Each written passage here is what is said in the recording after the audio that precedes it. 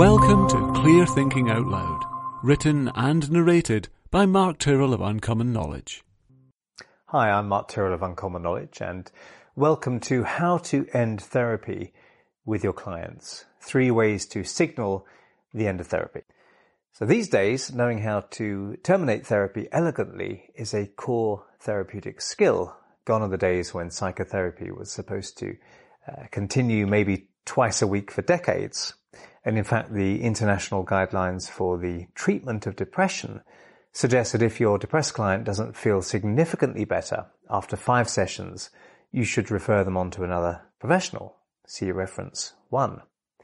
So if someone sometimes wants to catch up or just talk once in a while, that's fine, of course, as long as you're clear about what's happening.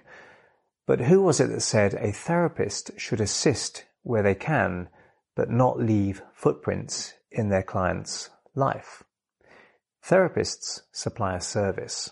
If you went to a lawyer for help, but then continue to visit and pay them on a regular basis, even after they've completed the work, you kind of want them to draw your attention to that, would you not? Terminating therapy as soon as possible isn't about throwing clients out when they still need help. It's about setting clear guidelines and helping them be emotionally ready for their therapy to end. So 3 ways to end therapy. Firstly, ensure basic emotional needs are met outside of the therapy room. Everyone has basic needs for attention and intimacy.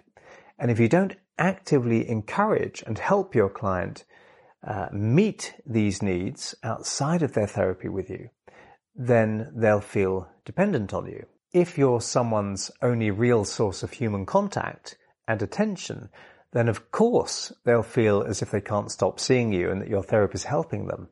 But what needs to happen, of course, is that they need to meet those needs away from you.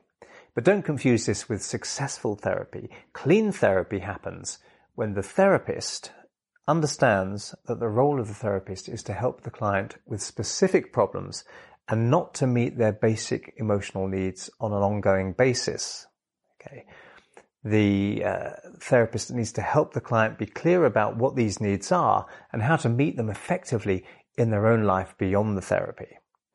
2, draw their attention back to their original therapy goals. And this is why it's so important to be clear with someone from the beginning by establishing very clear and measurable goals with them. If nobody knows when therapy has been successful because no clear goals were ever defined, then nobody knows when it's supposed to finish. Imagine a builder doing this to you when they're working on your house. Okay. So from the beginning, you need to build in the expectation that therapy will end and clarify the parameters that will govern this. And you'll be saying things like, so we'll know that you won't need to see me anymore when you're sleeping better, you feel more confident sexually, you've stopped smoking. Okay, that might be a signal if they come to stop smoking. And the end should be there from the beginning. And we need to know that. Okay, then we can draw their attention back to that. When these goals have been achieved, you draw the client's attention back to the initial goals. Okay, so you came to see me because you wanted to whatever.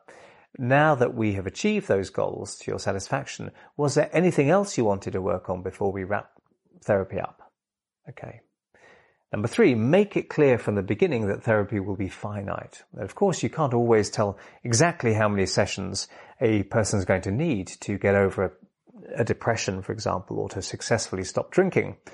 But you can give them an indication. So I might say something like, many people can be helped within a few sessions and oftentimes feel better even after a single session. Remember the power of expectation, of the placebo effect.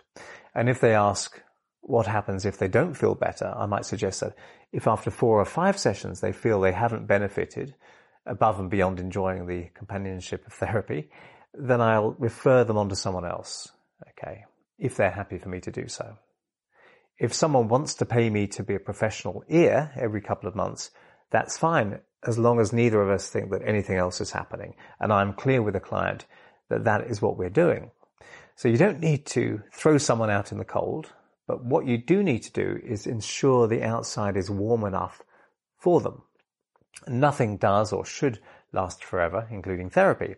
I'm Mark Tyrrell of Uncommon Knowledge, and if you'd like to subscribe to my email newsletter, you can find it over at unk.com/blog,